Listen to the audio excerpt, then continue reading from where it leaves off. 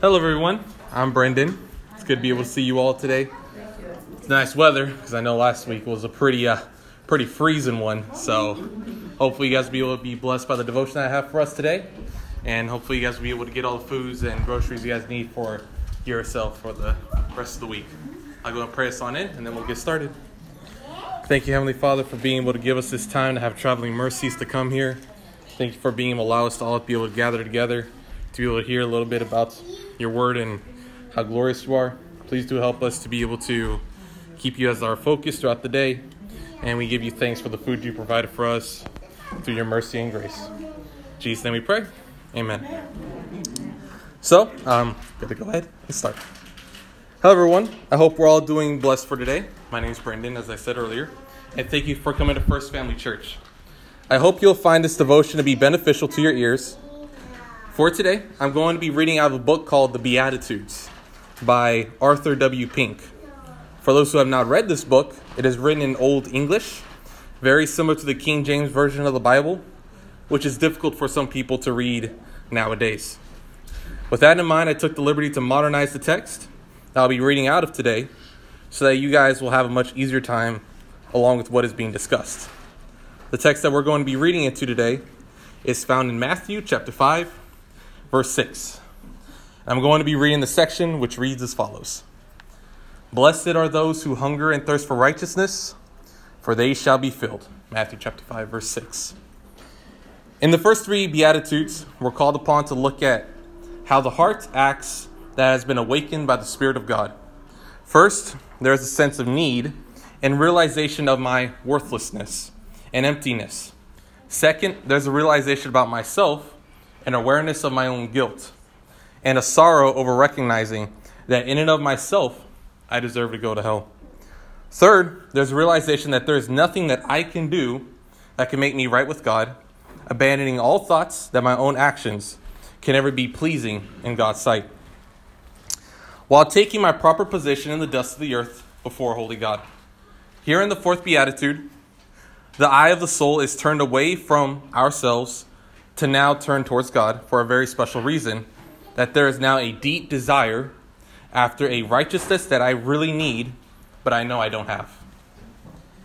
There has been much worthless arguing about the exact meaning of the word righteousness in our text today, but the best way to understand its importance is to go back to the Old Testament where this word is used, and then go to a deeper understanding using then the New Testament books.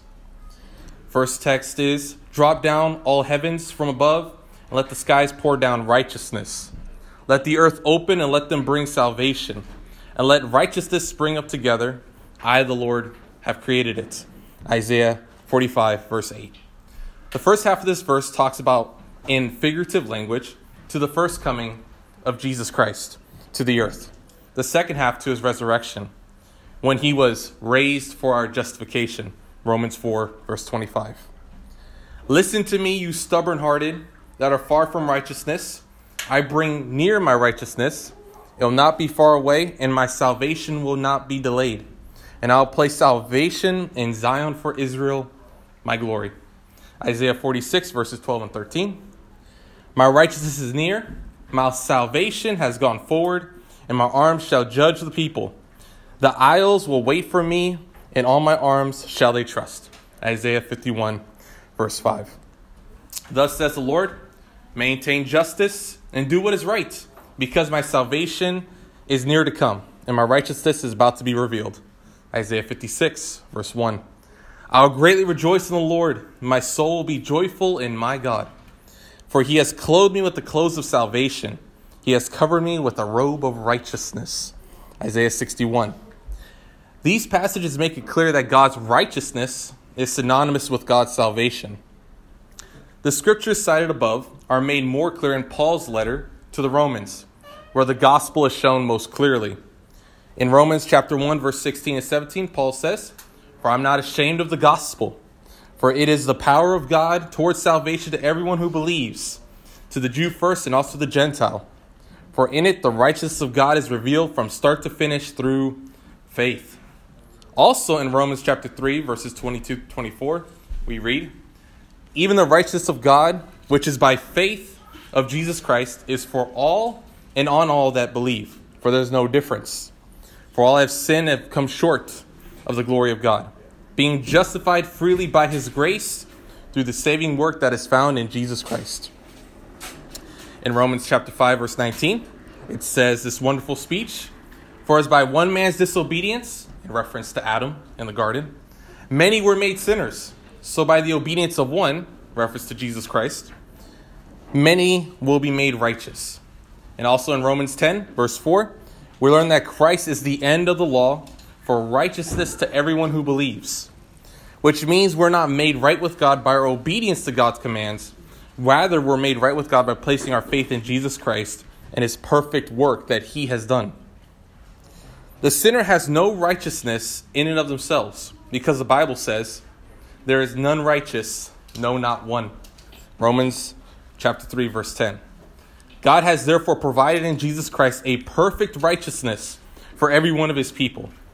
This righteousness, the judgment that God's law requires for all who are sinners, deserve to receive the wrath of God, was instead received by Jesus Christ on behalf of all those who believe in him as their Lord and Savior. This righteousness is now imputed, which means legally given to the account of another person, to the believing sinner. Just as the sins of God's people were all transferred to Jesus Christ, in the same way, Jesus Christ's righteousness, living his perfect life, is given to all of God's people by faith. I spoke about 2 Corinthians 5:21. These few words are but a brief summary of the teachings of the Bible on this vital and blessed topic of the perfect righteousness that God requires of us, that is only available for us in the Lord Jesus Christ. Blessed are they who hunger and thirst for righteousness. Hungering and thirsting expresses a deep desire, of which the person is aware of their own condition. First, the Holy Spirit brings to the heart the requirements of God, which is that he requires perfect obedience to his law at all times in our thoughts and even our own works. The Holy Spirit then reveals to us his perfect standard, which is perfect obedience at all times to God's commandments, which he can never lower for anyone. He reminds us that unless your righteousness shall surpass the righteousness of the scribes and Pharisees, you will not be able to get into heaven. Matthew chapter 5, verse 20. Keep in mind, the scribes and the Pharisees of Jesus' day, most of them were not saved. Yet they took their faith very seriously in their devotions of knowing God's word and following what God's word says to do.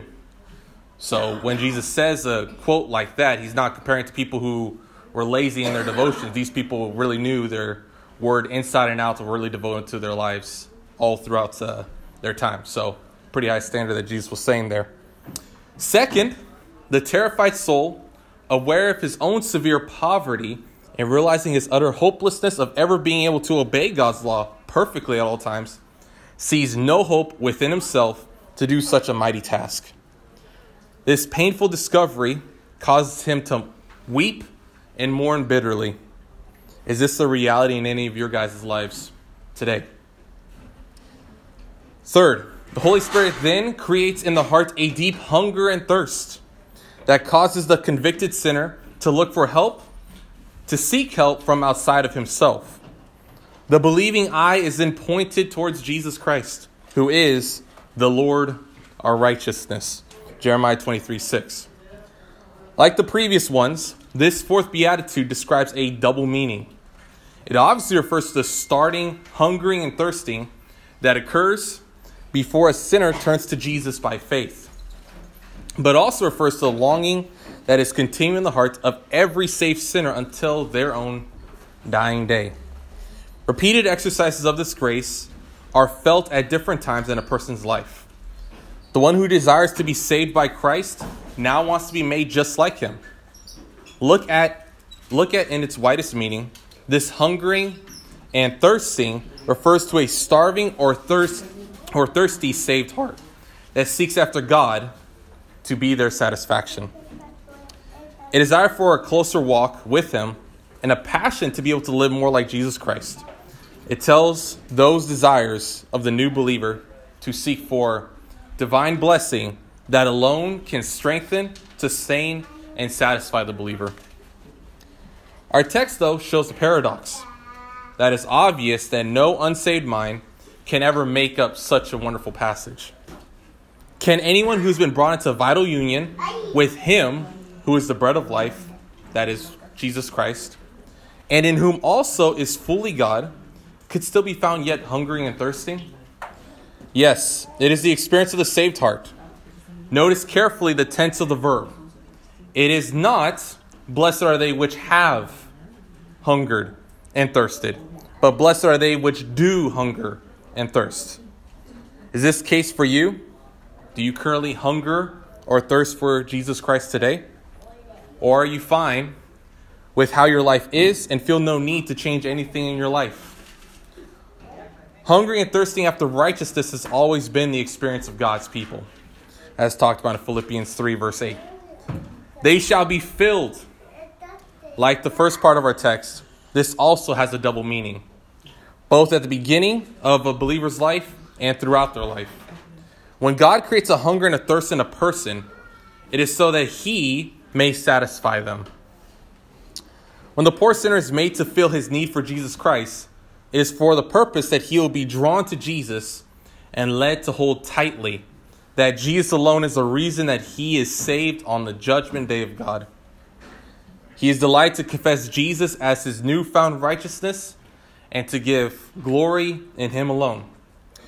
This is the person who God now calls a saint and is now to experience continuous filling, not with wine, which there's plenty to go around in the world, but rather with the Holy Spirit. Yes, this satisfaction does not come from consuming food or drink, but rather consuming the Holy Spirit. The believer is to be filled with the peace of God, which surpasses all understanding. We who are trusting in the righteousness of Jesus will one day be filled with divine blessings without a single drop of sorrow. We will be filled with praise and thanksgiving to Him who brought about every work of obedience that we have done on this earth, as talked about in Philippians. As the visible fruit of His saving work in and for us in the world, He has filled the hungry with good things. It's talked about in Luke 1 verses 53. The world can't give, neither prevent those who end up seeking the Lord. He gives such goodness and mercy upon us, who are the sheep of His pasture, that our cups are overflowed with His goodness and mercy. It's talked about in Psalms. Yet all that we are presently to enjoy is but a mere sample of all that God has prepared for those who love Him. In heaven, we will be filled with perfect holiness because we shall be like Jesus. It's talked about in 1 John. Then we shall be done with sin forever, and then we shall never hunger, neither thirst anymore. That is it for you guys today.